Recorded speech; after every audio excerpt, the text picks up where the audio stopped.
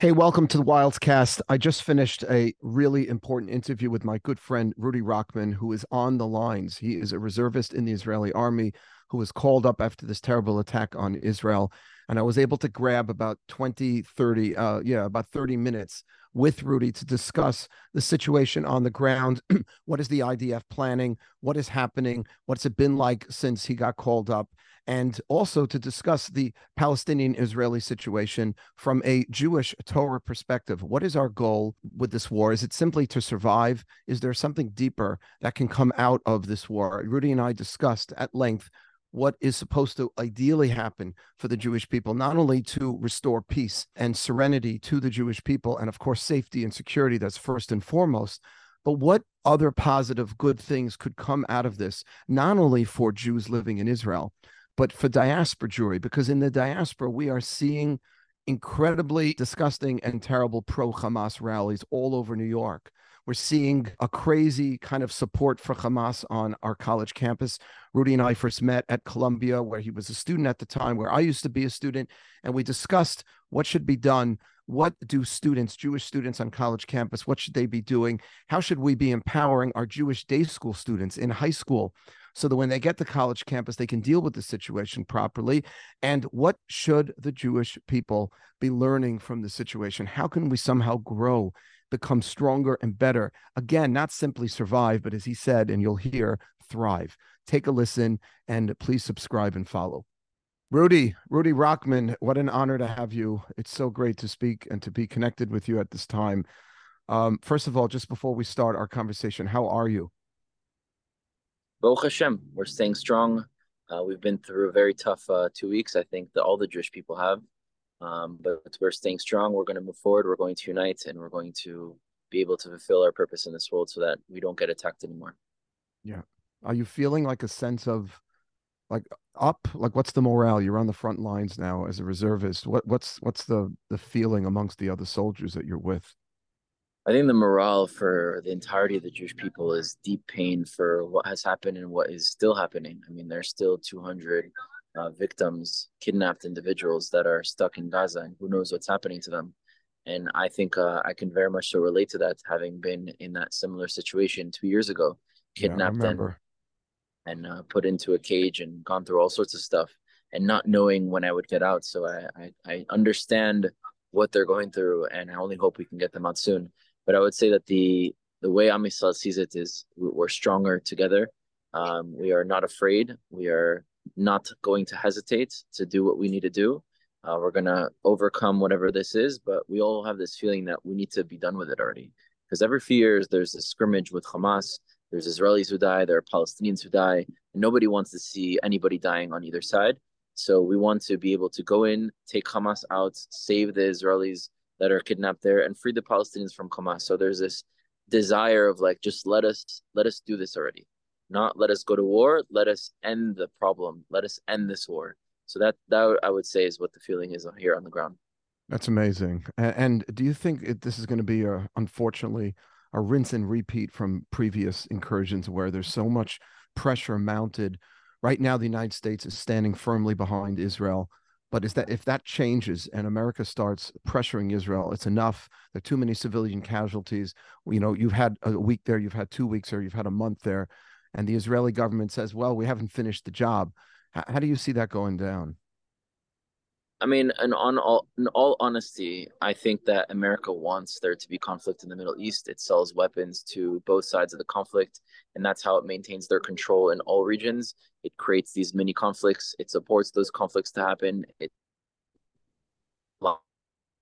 country in the region, and it makes that country completely dependent on U.S. weapons. So I don't want to hear anything from America, and I don't want America to tell us when we can go in or when we cannot go in. I think we need to make our decisions based on what's best for Am Yisrael, based on what's best for the world, and based on what we decide to do. That's what I want Israel to be.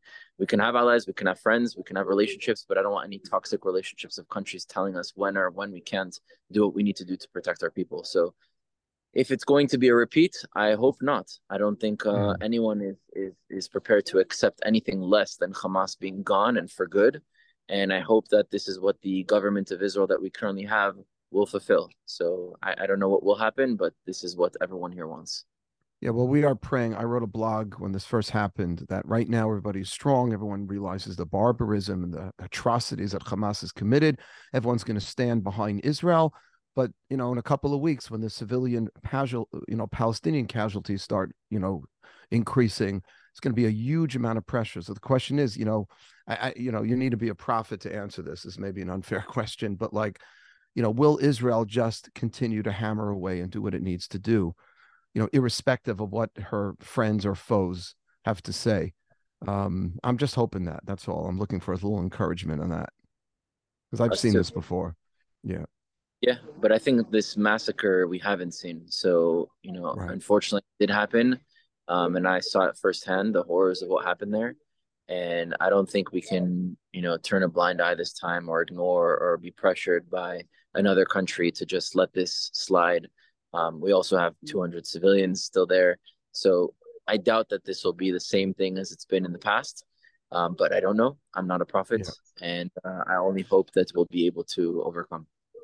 And tell me, I've heard a number of your interviews, and there's been a lot of distinguishing between Hamas and the Palestinian civilians. How responsible or blameless do you hold the Palestinian people living in Gaza? So the Palestinian people living in Gaza are only responsible for electing Hamas at a time that Israel was saying that Hamas was going to be an amazing partner in the Middle East. Hamas originally, when it was first running to be elected and going against the PLO and saying we were going to be better, was promising a very bright, progressive future. Like I said, officially Israel's position was that Hamas was going to be a true partner for the Palestinians. So that's what they elected. But unfortunately, that's not what it was. And since then, there hasn't been a new election. Since then, Hamas has been indoctrinating a younger generation and teaching them that every reason why they suffer is because of Jews, is because Israel exists. And so you kind of have to feel bad for the context of the situation and realize the reason why someone is raised with so much hate is because their pain is contextualized by finding to them that the source of their pain is Israel. And if they truly believe that, they would want to lash back out or to fight Israel so much because they truly believe we're the source of the problem, where we know we're not. So it's easier for us to understand that because we have a greater view, but they don't. Mm-hmm. And Hamas has been completely terrorizing the Palestinian people. Anyone who criticizes Hamas, you would probably find them dragged on the streets the next day with their body. Obviously they create these wars every few years in order for casualties to increase on both Yeah. sides and casualties to increase on the Palestinian side in order to sell the victimization of Palestinians to the world in order for them to get more foreign aid. And all that foreign aid either goes to their pockets, which is why they're all billionaires, the people on the top, or goes to reinvest in this business scheme that they have into buying more weapons and starting this again.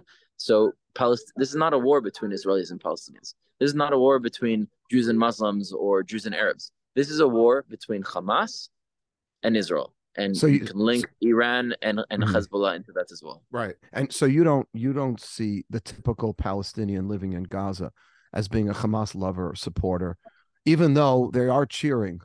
They have been cheering with these attacks, many of them. I don't know the numbers, obviously.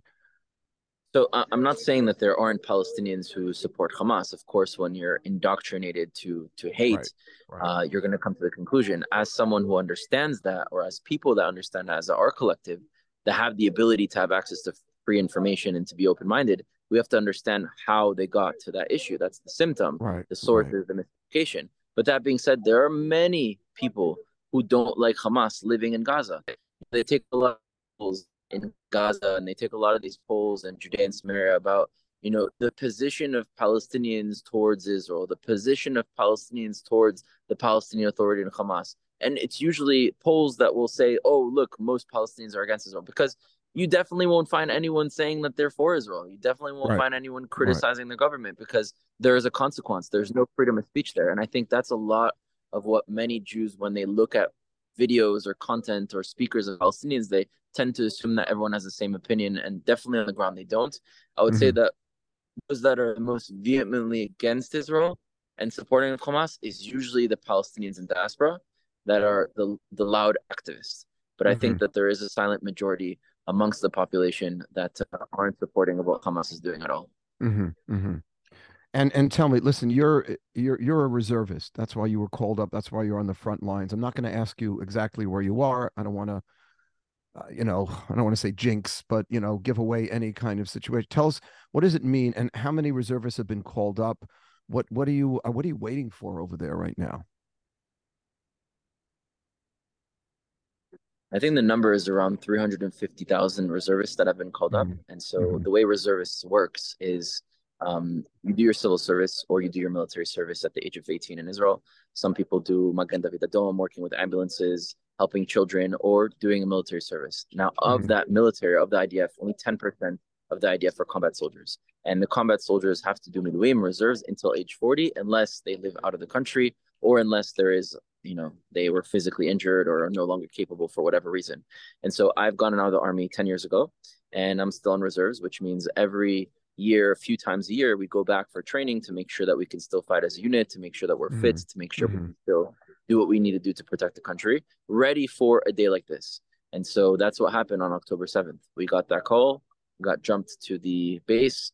An hour later, once we got to the base, thrown into Hummers, driven down to the south on the border of Gaza in the village called Kfar Aza, which was one of the hardest hit communities, if not the hardest hit communities. And, of course, you've seen the videos, and it's 100 times worse when you see it in person and what we actually saw over there.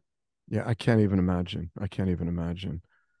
I think you and I met right after you had finished your service, because I think we met when you were at Columbia. You were coming from the West Coast and you enrolled. You were a college student at Columbia University. So look, as far as I'm concerned, Rudy, you have all of our prayers and our love, because you're on the front line. There's another war being waged, and it's interesting because you have been waging this other war. You've been talking about, trying to find ways of talking to our Palestinian cousins in a respectful kind of way. You've seen what's going on college campus now. My son, who's a musician, went to play at NYU last night, and he did it together with Columbia, and that was my alma mater as well. How can we empower Jewish students on college campus to deal with the situation? People are afraid, and the pro-Palestinian rallies have been pretty. I don't even know what the word to use. Pretty ugly. And any suggestions you can give to any of our college or graduate students that are going to these schools? First of all, I want to talk about the term that we say at least once a year, which is never again. And, my father's side of the family had survived the Holocaust, but most of their cousins and family members were exterminated. And the term never again to me is not just like these sounds that you make from your mouth one time a year and it's some sort of magic spell that because you said it, it doesn't happen again. It's a generational commitment to make sure it doesn't happen again. So I think that our generation of the Jewish people, those that are around, and especially the next generation, need to understand we have a responsibility. Just like you are a father, you have a responsibility towards your children. You need to go above and beyond just doing what's normal and making sure that they have the best life, that they're protected. And we as the Jewish people need to go above and beyond to make sure that our future is bright. It's not about surviving anymore, it's about thriving. And we need to overcome. Now, I think a lot of Jewish education has to change.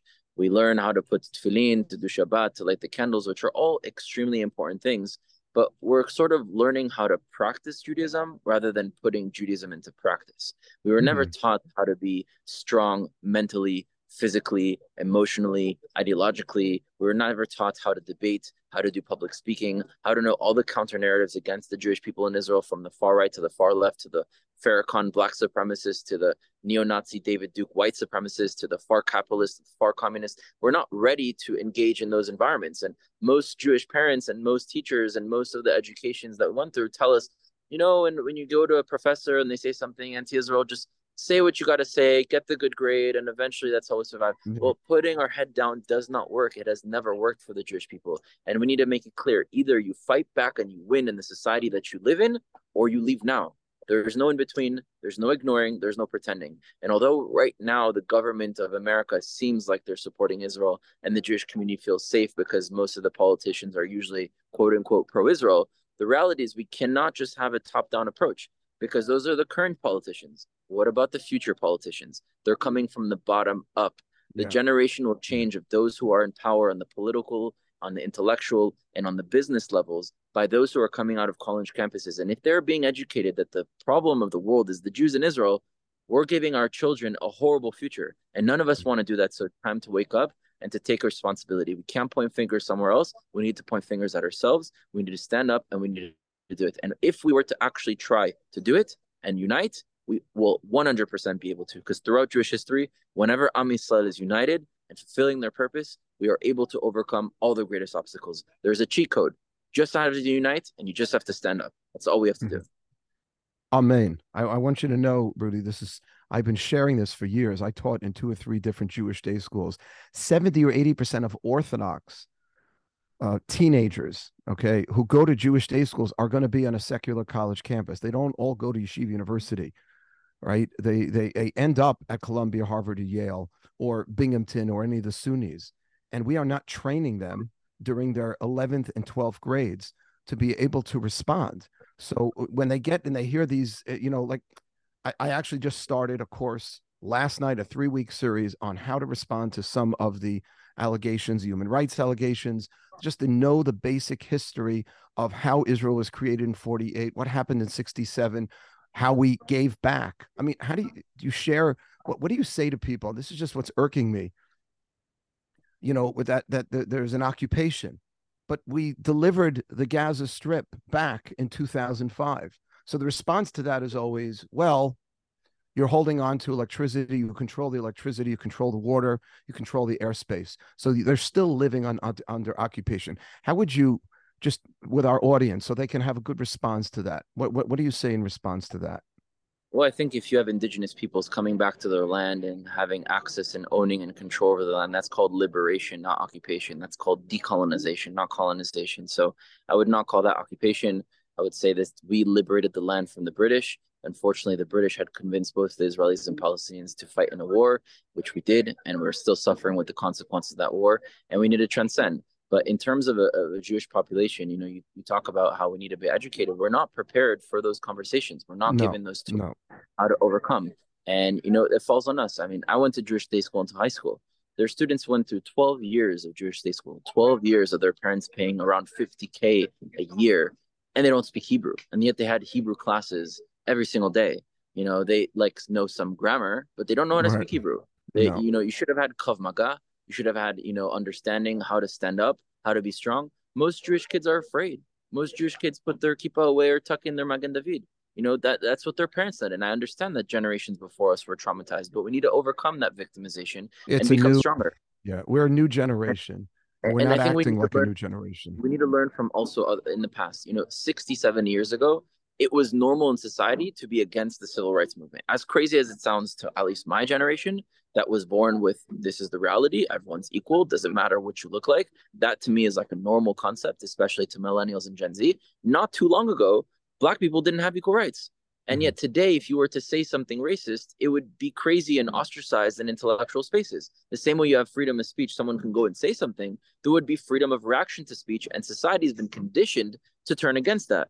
Why? Because Black people earned their rights. They fought for it. They sweat for it. They bled for it. They died for it. They sat in jail for it, and they earned it. Same thing with women. Same thing with other minority groups. They earned their rights. For the Jewish people, rights will not be granted to us or given to us out of the sky. We need to earn our rights. Yeah. And that's something that the Jewish people need to learn. If we want a better life, it's for us to build it. It's not for us to ask it, and it won't be given to us easily.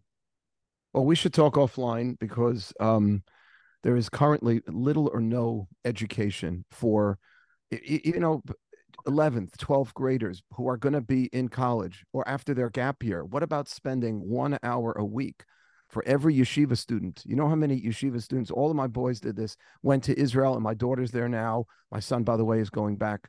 When I get off with you, I'm driving him to the airport. He's going to Israel. He lives in Jerusalem. Okay, they were not given any education. They have it from me, and I give them books to read because people need to be equipped with knowledge. And also, I love the Krav Maga idea. There's a certain mentality of like staying low, putting on the baseball cap when you get on the Long Island Railroad or wherever you're going, and keeping quiet. But, I don't have to tell you what we're seeing in New York right now. Okay. I want to talk about that point because I grew up with most of my family living in France. I was born there. I left when I was 3. But all of my cousins and grandparents and aunts and uncles were in France. And every time I would visit France during the summer, I always had a Magen David my whole life. And my grandparents would tell me, tuck in your Magen David. You can't Yeah. go out in public with your Magen David. And I didn't really have the words then to explain why I refused to do so. I'd always refused to do so. It was morally wrong. I just cannot do that. It's just against my nature. But now I understand how dangerous it is to tuck in your Magen David. Because although as an individual, you might be minimizing the potential risk of an attack because nobody would, in that moment, be able to tell that you're Jewish unless they ask you what your first and last name is, or they find out other things about you. But you could kind of slide through in society, so you might be minimizing the potential risk for you as an individual.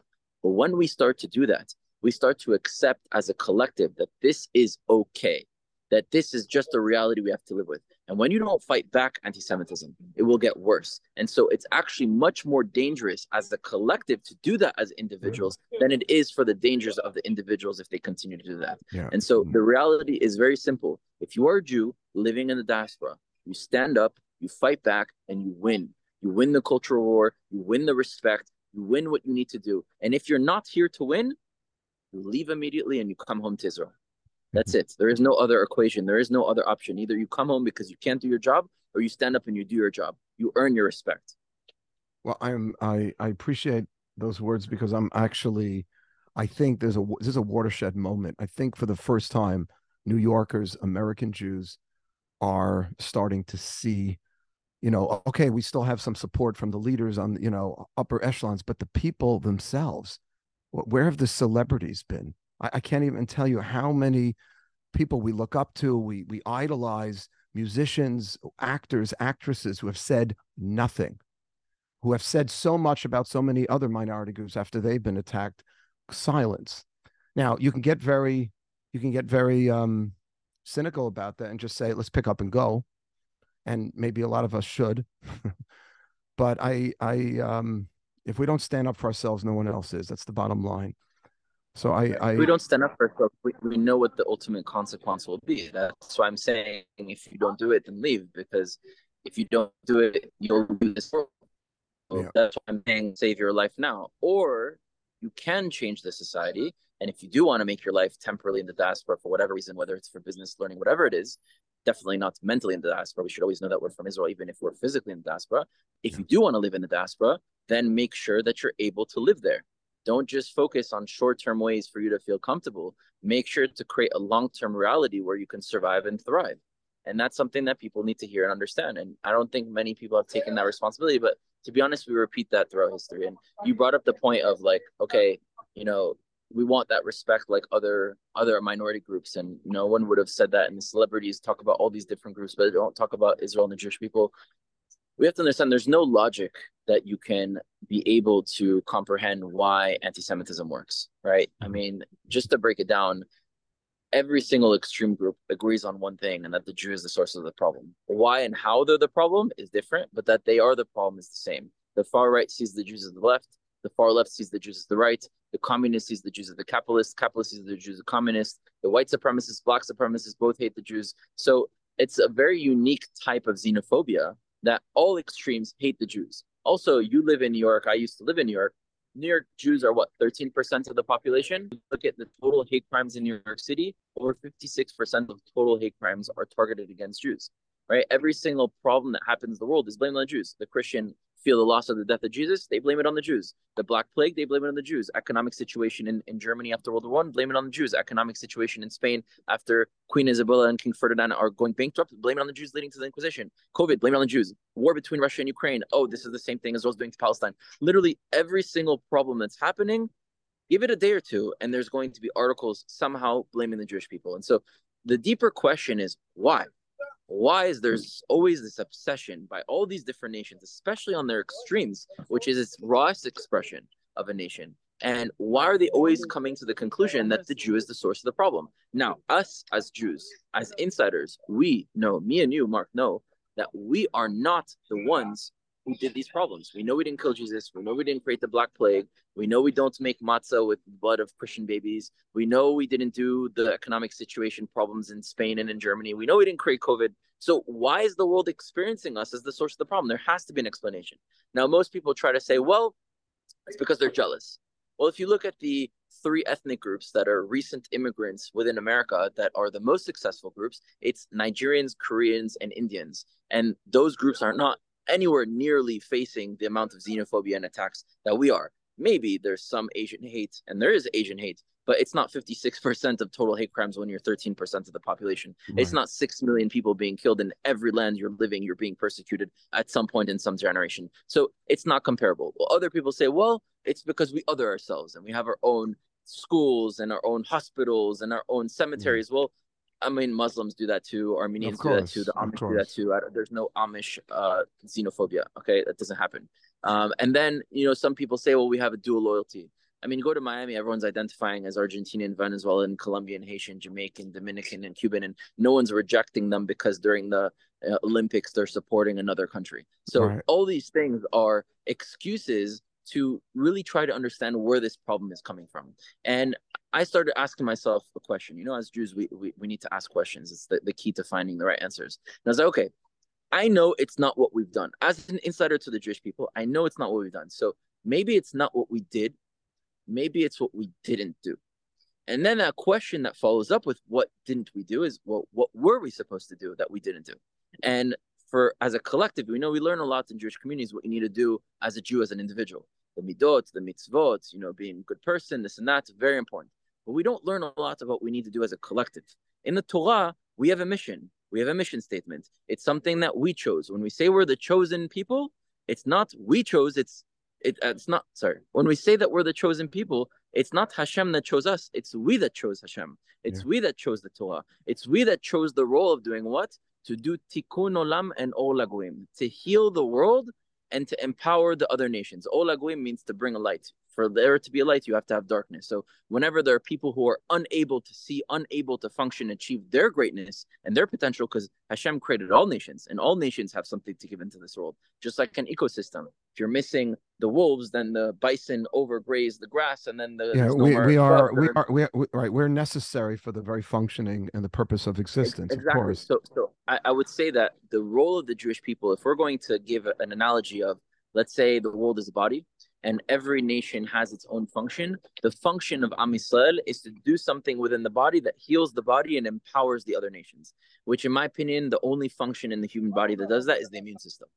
The Jewish people chose to be the world's immune system. Just like a doctor chooses to go to medical school and to be a surgeon and to be able to save life, and that choice gives them an ability and thus a responsibility, we chose to be the world's immune system. Now, what happens when the immune system doesn't work within a body? When the immune system doesn't work, the body becomes sick. It is not the immune system that created that sickness.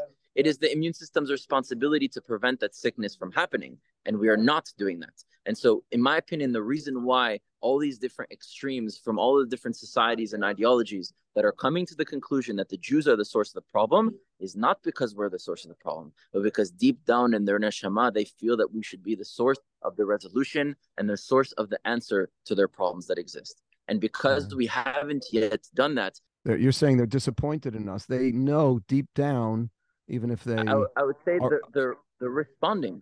It's a deep down, like subconscious, not conscious, reaction to the Jewish people failing their purpose. Well, why else do if somebody with a kippah, does something unethical, it's considered so much worse because they are expecting a higher standard. My rabbi, blessed memory of Grimblatt, used to say that there is a double standard because we hold ourselves out to be the moral compass of the world. And if we're not doing that, if we're not leading, and if we're not inspiring other people to be the best that they are, then, I've never seen that. And it's interesting that you're sharing that as a cause.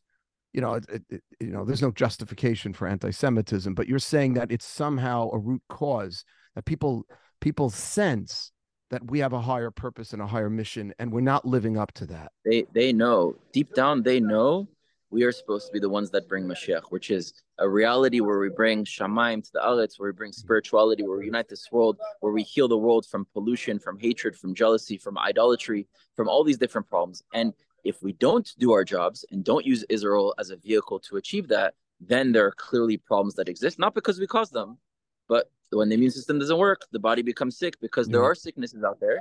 And then all the sicknesses that these different organs are experiencing they're blaming the immune system. You know, a quick analogy I can give you that it's very easy to understand is if you have a flight from New York that's going all the way to Israel, right? And on that flight, they're at a point above the Atlantic where there's nowhere to stop for the next 2 hours. And someone is having a heart attack in economy class. And the flight attendant sees this and is freaking out. What am I going to do? How am I going to be able to save this guy's life? And she realizes, wow, miracle. There's the head cardiologist in first class named Dr. Cohen, just so happened to be on this flight. He's going to be able to save life. And she rushes over to first class to Dr. Cohen and says, Dr. Cohen, there's a guy in economy class having a heart attack. You're the only person who can save him. And Dr. Cohen is like, wow, miracle. I was supposed to put my tools that I need to save a person's life in my luggage. It just so happened to be overweight, so I took them with me. And Dr. Cohen takes his tools, goes back to economy class, opens his tools, has everything out, can save this guy's life. Doesn't do it. And then does nothing. And the guy dies. Now, the moral question is, did Dr. Cohen kill this person? No, he didn't physically kill it. Right. However, how will everyone experience that? All the witnesses, all they can think about is that Dr. Cohen is a horrible person. Because he had the tools, he had the ability. Because he chose to be able to have those tools. Right. He went to medical school for years to have that ability. And when you have the ability, other responsibility. If listen, I know you have to go in a minute. If we can just get more of our brothers and sisters in the diaspora, in Israel, everywhere, to see ourselves that way, to see ourselves as the immune system for the world, and that the Torah is a healing agent that we were entrusted with to spread and to inspire and enlighten the world. I mean, that's a very beautiful, uplifting message. If we could take that from this situation and not simply get through this war, but come out stronger because now we realize our purpose and our mission, that would be so incredible. I know you have to go. I don't want to just leave you with just asking you for information, and I want to leave you with a bracha. Rudy, incredibly proud of you and every Jew that's standing on the borders of Israel, defending our people. And I say our people, you're not just defending Israel. You know this. You're defending the Jewish people worldwide.